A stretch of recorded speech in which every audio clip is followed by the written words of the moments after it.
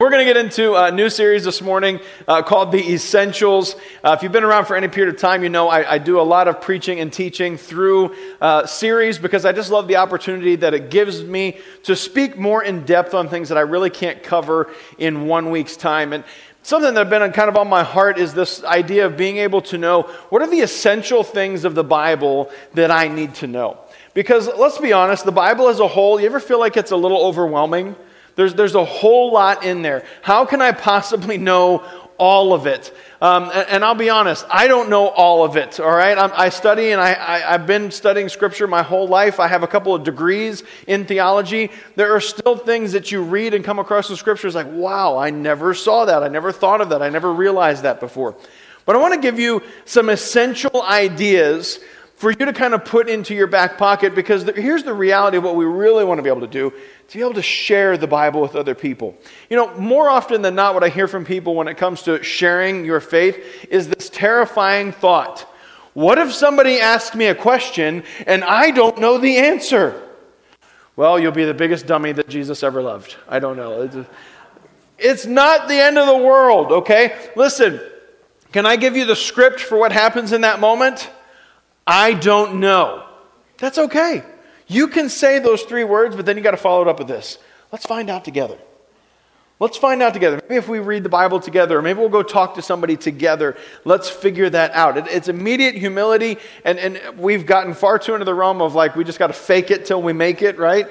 If you don't know, that's okay. But there are things I think are really important for us to understand in Scripture. And I want to unpack these today, but I want to give them to you right away, okay? Because it's going to take some time to get through them. But the beginning of God's Word leads us to a couple of different thoughts. Number one is this. God created perfection. We broke it, but God can still use broken people.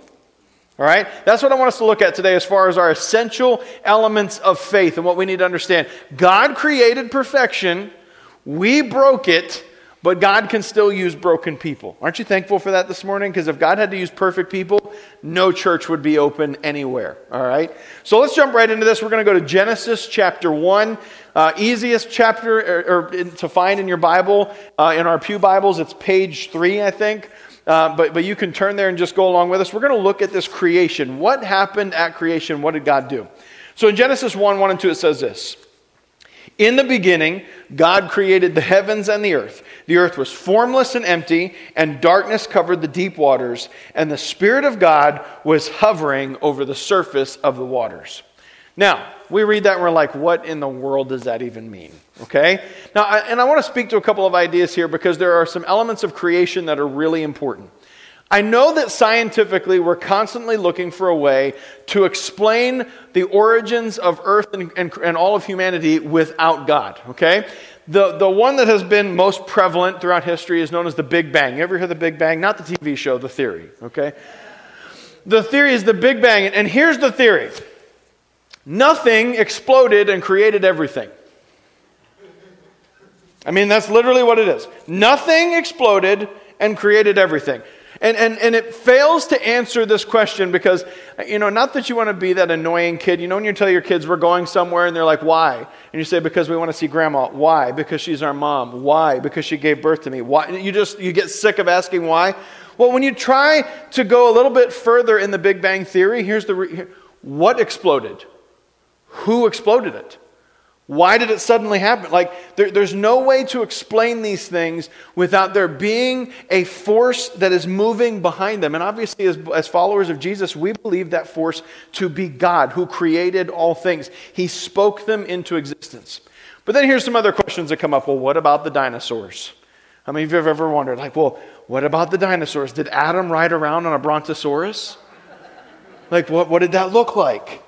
Did Eve have I don't know any other dinosaur names. That's the only one I got. Tyrannosaurus Rex. There we go. No, listen. Yeah, we look through history and we can see, and we have all kinds of different things. And I can't go too deep into this because you don't want a 4-hour message. But there are things that we look at that we try to contemplate and understand. But one that we can point to in Scripture that's right here in these verses is that in the original language, in Hebrew, it says right here, that what we read in English says, the earth was formless and empty, okay? In the original Hebrew, the phrase there is tohu vabohu.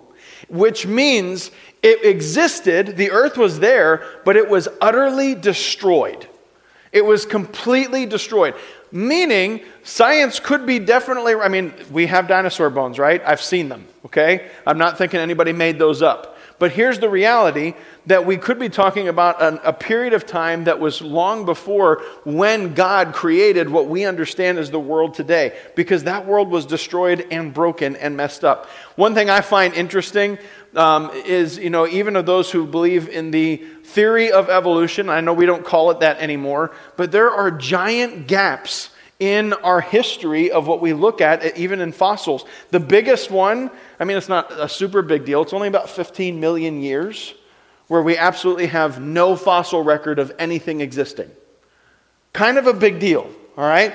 But God speaks, God creates, and so I want us to look at this morning because this is the creation event, all right? And what does creation entail? How many days did it take God to create the world? Some of you are 6, 7, 6. We'll get to that, all right? The answer is 6, but let's look at them, all right? Day 1, God says, "Let there be light," and there was light. Now, think about this conundrum for a second. Now, you can see it on the screen. It isn't until day 4 that God creates the sun. Okay? God says, "Let there be light," but it's going to be 3 more days before he creates the sun. So what is the light that he's speaking to? Obviously, I wasn't at creation. I wasn't there. Someday we'll understand these things a little bit better. There are some of you in here, I don't know, maybe you were at creation. I'm not going to point at anybody, but this idea that God revealed himself suddenly to a broken world that was cut off from him. Let there be light. Let there be connection. Let there be a connection between me and the desolation of the world. And this is something that comes up in the Old Testament a number of times. God referring to himself as the light of the world. I will be their light. There will be no more need for sun and moon because my presence will light the world around them. And so we see this. Then we see Earth's atmosphere. All right, on day 2. Then day 3, the sea, the land, and the vegetation. Any of you go to the beach this summer? You're grateful for day 3 of creation, all right? Day 4, finally, the sun and the moon and the stars. If you got a sunburn, probably not a big fan of this day. I don't know. The sea creatures, the birds, and then on day 6, the animals and human beings. Awesome event that takes place right there. You can read it in Genesis chapter 1. God is speaking plurally as Father, Son, and Holy Spirit. He says, "Let us create man in our image." There's a plural statement there that he makes. And it's awesome the way that God speaks and that it just comes into being. It comes into effect. But then we see this a little bit later, and this is the next chapter. So he does all of these things. He creates everything. Then we see Genesis chapter 2, verses 1 to 3. "So the creation of the heavens and the earth and everything in them was completed. On the 7th day, God had finished his work of creation, so he rested from all of his work.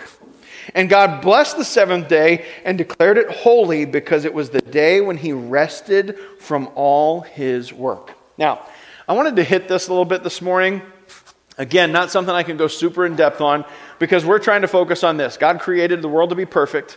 We broke it, but he still uses broken people. But we need to look at this creation event because let's argue for the sake of importance. Do we agree that God is the most important being that has ever existed? We agree on that? Yes. Okay, good. We're off to a great start. Would we agree that creating the entire world and heavens and the sun, the moon, the stars, and all those other things, would we agree that that was a really important work that he did? We agree on that? Would we agree that it was good? Okay. After he's finished, God does something that he does not need to do. God was not tired. He wasn't worn out.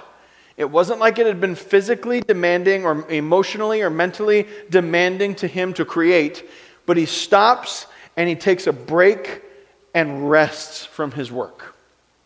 And we see this the first time it comes, it's chapter 2 of your Bible where it comes up that God says, "I rested from my work." And can we just be honest, this is something that we have totally thrown out the window. In fact, can I just say this? I think it's real. Culturally, we hate rest. We literally do. We're like, I got to find something to do. I am bored out of my mind resting right now. Somebody says, "Why don't you go read a book?" You're like, no. How about I binge watch something on Netflix instead? We hate rest. And again, God talks about this through the Old Testament. I mean, low points in this would be that if somebody doesn't honor the Sabbath and keep it holy, they should be stoned and killed and taken out from among you. Jesus, who speaks to the Pharisees, who they're calling him out because his disciples are working on the Sabbath, all right? And Jesus says, listen, the man was not made for the Sabbath. Sabbath was made for man.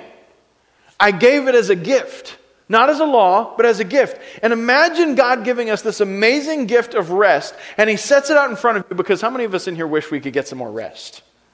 He sets it out in front of you, and we wipe it off the table and say, I don't have time for that.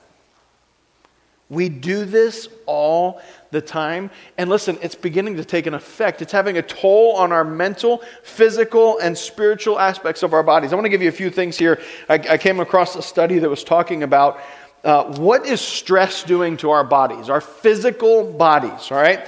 Here's a few things that stress is doing to our physical bodies. Just aches and pains, right? And don't we just accept this as you just get older and you just have aches and pains, right? That's just how it is. You're getting older, or maybe even if you're younger, you just have aches and pains. Chest pain, or the feeling like your heart is racing. Exhaustion or trouble sleeping. Have you ever had a moment where you're so tired, but you can't sleep? Isn't that annoying? And I'm like a math person, so I lay down in my bed and it's like, all right, it's 10:01. My alarm's going off at 5:15. I've got 7 hours and 14 minutes to get some solid sleep right now.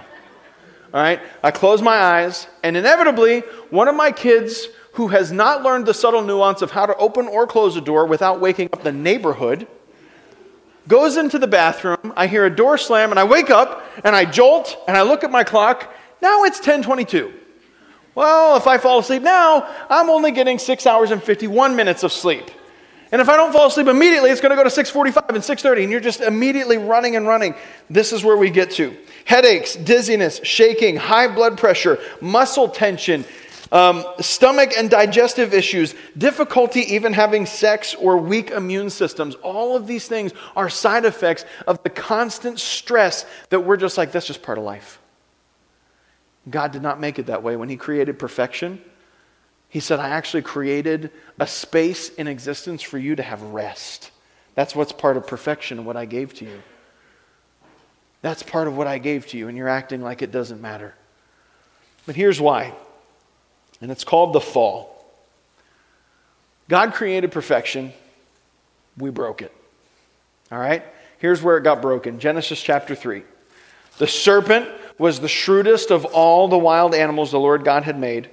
And one day he asked the woman, did God really say, you must not eat the fruit from any of the trees in the garden? The introduction of this one question unraveled belief in God's supremacy and authority over creation. Did God really say? Now, God creates everything, right? He makes Adam and Eve. He makes the garden. He makes it beautiful. It's lush. Listen, they don't even have to do laundry. That's how peaceful and wonderful it is. And he sets them up and he goes, you see that tree over there? Eat off of that tree. You see that bush over there? Eat off of that bush. You see those berries? I made those berries for you. I got one tree. Don't eat them off my tree. Just don't touch my tree. You ever feel like that as a parent? Like you got that one thing, like don't touch that thing. That's my thing. Don't touch my thing. All right? And what happens when you tell your kids not to touch something? Original sin enters the world. Original sin rears its ugly head, and that one thing that I told you not to touch is now the one thing that you absolutely must touch. Absolutely must. And this is when the fall enters the world. Because original sin entered on this premise. Did God really say? And listen, we can go back in Scripture. God tells them point blank, yes, you can eat anything, don't touch my tree. God really said it. But Satan unraveled this idea, not by coming in and saying, listen, I know you think God is so great, but he's actually a fraud and a liar. You shouldn't listen to him. He didn't say that at all. He walked in and just asked one question. Did God really say? And think about today, the number of places that are touched in our everyday world by that one simple question. Did God really say I must do this? Did God really say I must do that? Did God really say this matters? Did God really say that matters? This is all part of the fall. And so we watch it unravel. And here's what comes in because of the fall. The impact of the fall. Just a few things, right? First of all, blame and shame come into the world. Do you know what happens? This is amazing. This is like marriage 101 because of the fall. This is something you probably have all experienced. And it's right now you can say it's because Adam and Eve ate from the tree that they weren't supposed to eat from.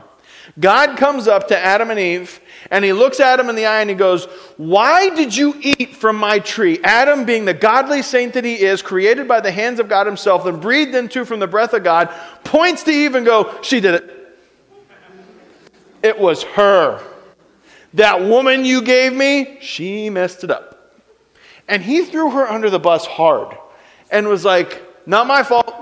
Not my fault." Now, Eve, this is the first time this has ever happened in all of creation, right? She's like, "He's saying it was me. Well, how can I get the blame off of me?" She points and goes, "Oh, it was the serpent. He made me do it." And in that very moment, blame shifting entered into the world. It's not my fault. It's not my fault. It's somebody else's fault. It's that person's fault. It's this event's fault. It's not me. It's not me. It's not me. Blame and shame entered the world. The war between good and evil, God says right then and there, there's going to be enmity, right? A battle between my offspring and the offspring of Satan until a final point where my offspring will crush the head of the enemy. Pain in childbearing. Thanks a lot, Eve. I mean, ladies, it could have been just like, "Hey, I'm going to stop over at the hospital, have the baby quick, and then we're going to go grocery shopping. Grab a few things, head home. I'll make dinner. What do you want for dinner?" It could have been like that. Eve messed it up. Patriarchal dominance. God says the man will now be the head of everything. He will be the one in charge, and the woman will desire for that kind of authority but won't have it. Hard work. You're going to have to toil your entire life, and then finally death. You're going to die. You're going to die because sin has now entered into the world. Amazingly, we look at these and scripturally we can see where the work of the cross has fixed all of these except childbirth.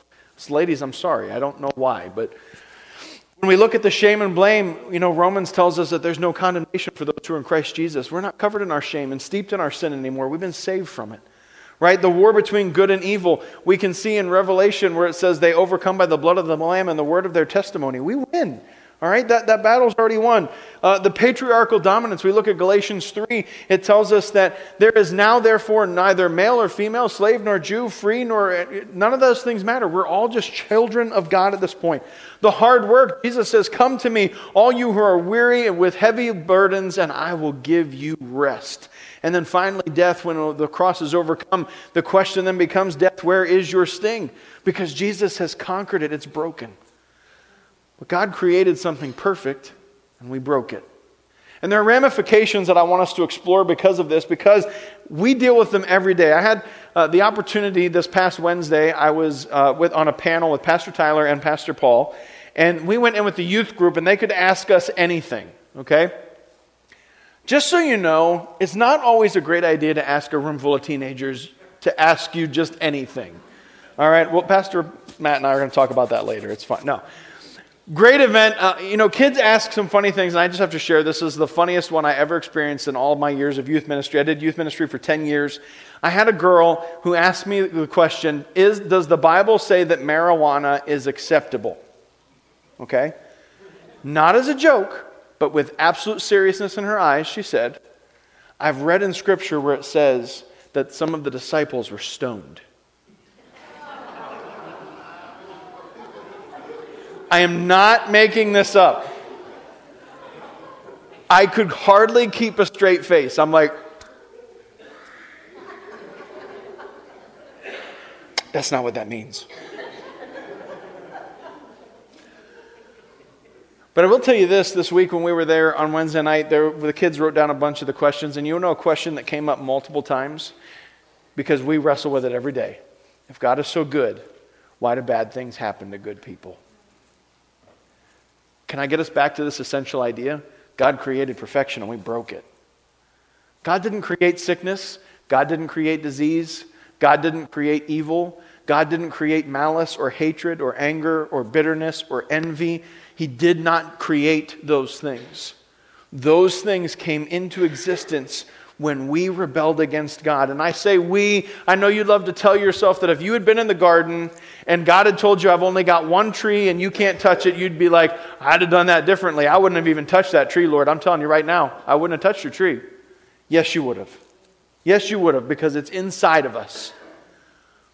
That moment changed history. It changed the world. And even though we have seen Jesus overcome the ramifications of original sin, we're no longer slaves to sin. We've been set free from sin. We're on our way to victory because of Jesus. The impact of it on our world is still there. And church, is so important for us to understand this essential idea in theology. God created perfection and we broke it. It's not there are things happening in the world that are not part of God's design. They were not part of His creation. He does not want innocent people to be harmed. He does not want innocent people to be sick. These are not the things that He created when He put the world together, but they are a part of what we experience because of the fall. God created perfection and we broke it. Then there's a third part to this, and this is a really great part. God can use broken people. And this comes up immediately in Scripture right after this, okay? Genesis 12, okay? So we've gone through Genesis 1, 2, 3. We're going to jump to Genesis 12 now. We talked about a man this past summer who was the first man that God begins to speak to, and He says to him, I've got a plan for you and a redemptive work for the world through you. Anybody know who that man is? Abraham, right? Okay. Here's 27 points, bonus points, if you can answer this question. How many years was it between the time when the fall took place and when Abraham was first called out by God? Any guesses? 14 years? What do you think? 14 generations. Over 2,000 years. For 2,000 plus years, this broken cycle of original sin has its way with humanity before finally God steps into a man named Abraham, and He begins to speak to him, and He tells him this in Genesis 12, 1 through 3. Leave your native country, your relatives, your father's family, and go to the land that I will show you. I will make you into a great nation. I will bless you and make you famous, and you will be a blessing to others. I will bless those who bless you and curse those who treat you with contempt. All the families on earth will be blessed through you. This moment in history, in church history, is called the moment of the patriarchs. All right, the founding fathers of religion, really in a lot of cases, because Judaism, Christianity, and Islam all trace their roots back to Abraham. Now here's where they differ.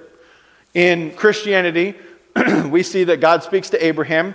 His descendants go up until the point of Jesus' birth. You can read about that in Matthew chapter 1, verses 1 through 17, the genealogy between Abraham to Jesus. Jesus comes, He pays the ransom for the sin of the world, and we are saved because of Jesus. That's Christianity. In Judaism, they do not believe that Jesus was the Messiah, and they still point to the fact that there is a descendant of Abraham that someday is going to come to change the world and fix things. And in Islam, they do not look at Abraham's son Isaac as the one who was given the blessing and the promise of God. They look at his other son, whose name was Ishmael. Yes. Ishmael is the other son, but all of it traces back to this is a pivotal moment in history where God's creation that was broken is now suddenly going to be transformed, and God's going to use broken people to bring about His redemptive process. So here's what that looks like. We've got Abraham, and then he has a son named Isaac. But let's not forget what we studied about Abraham this past summer. Abraham did a lot of dumb things. Okay? He took matters into his own hands. He didn't wait when God told him to wait. He would lie to people to keep himself out of trouble. He was a flawed individual. We see his son Isaac is then born. Isaac was a flawed man as well. We don't know a whole lot about Isaac, but we can gather from what we read in Scripture, he was not a very good father. Not very close and connected with his sons. He had two sons, Jacob and Esau.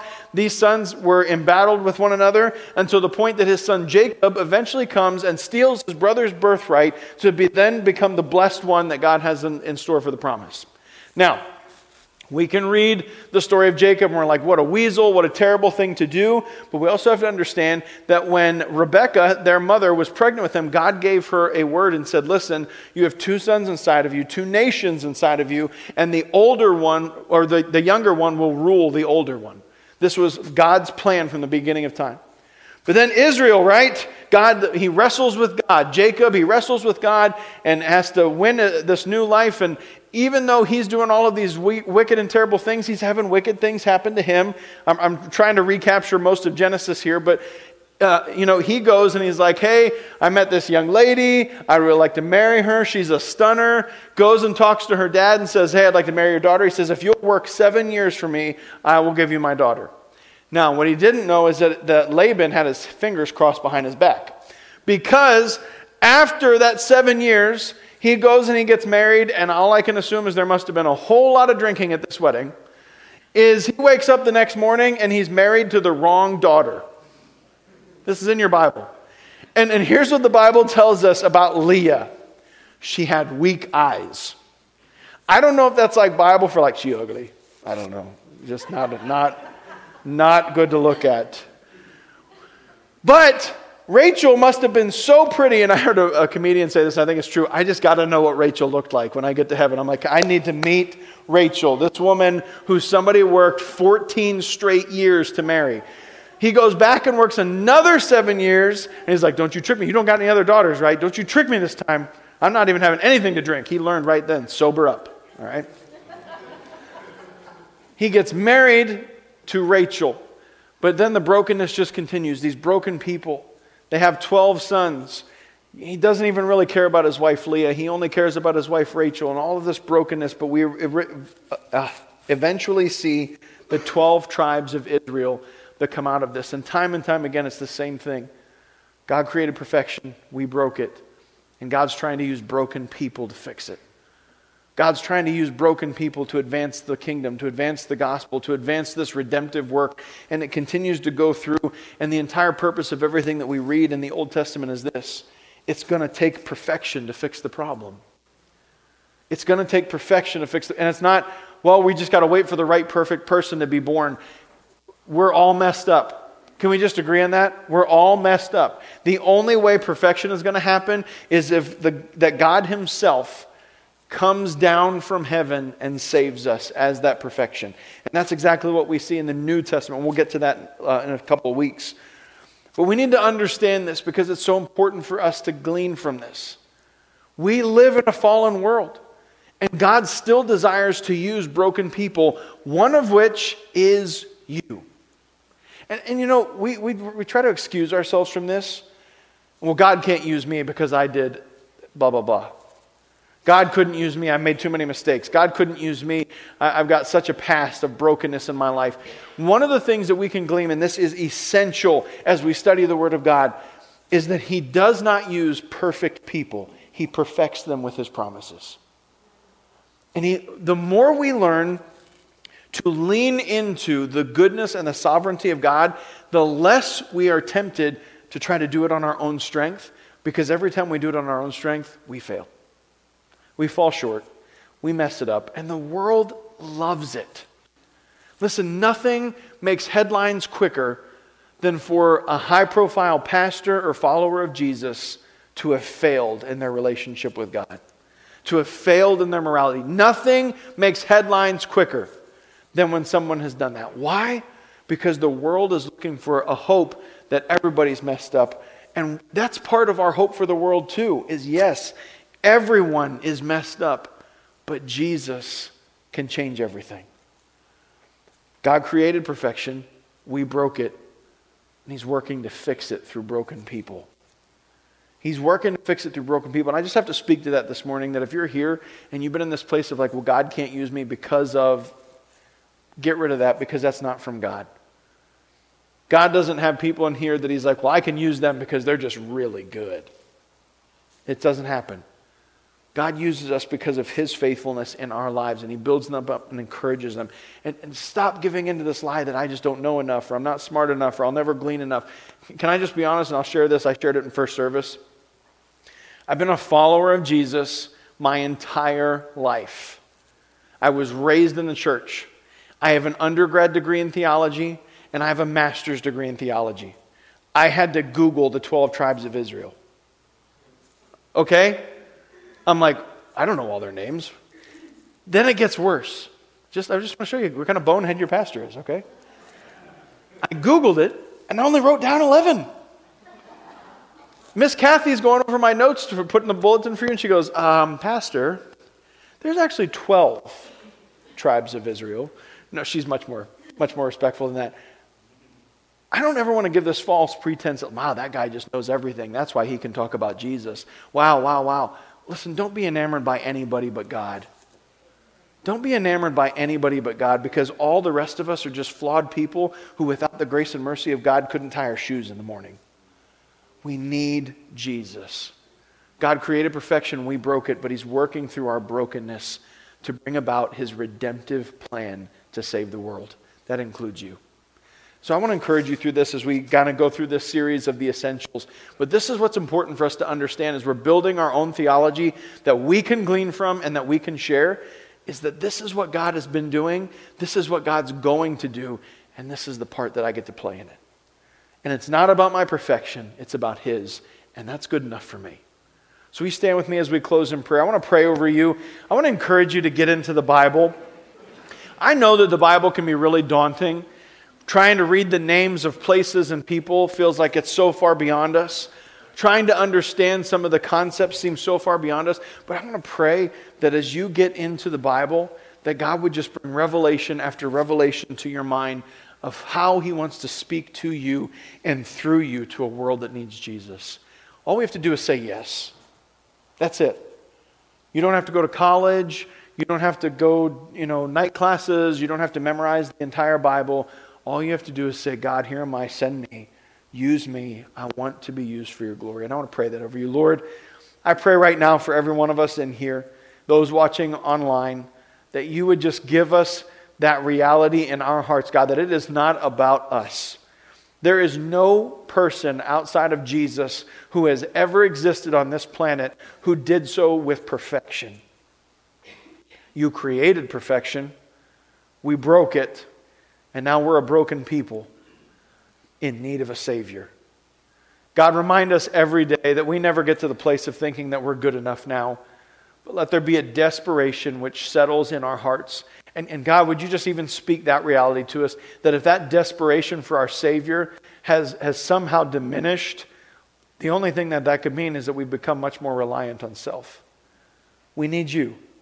And so I pray that over my friends in here, God, that you would just help them to see your sufficiency, your plan for their lives. Yes, you created, you have a plan, you have a work that you are doing. You're not finished yet, and they are part of that process. God, I pray that you'll encourage us through these essential ideas of what it means to live for your glory. Use us, God, in ways that we can't even begin to fathom to write your redemptive plan for the world around us. And we'll give you all the glory, Lord, in Jesus' name. Amen. Amen. Lord bless you. Our prayer team will be up here and love to pray for you if you need prayer this morning. Get into your Bible this week. Read the book of Genesis and just see how God might speak to you through His Word. It really is alive.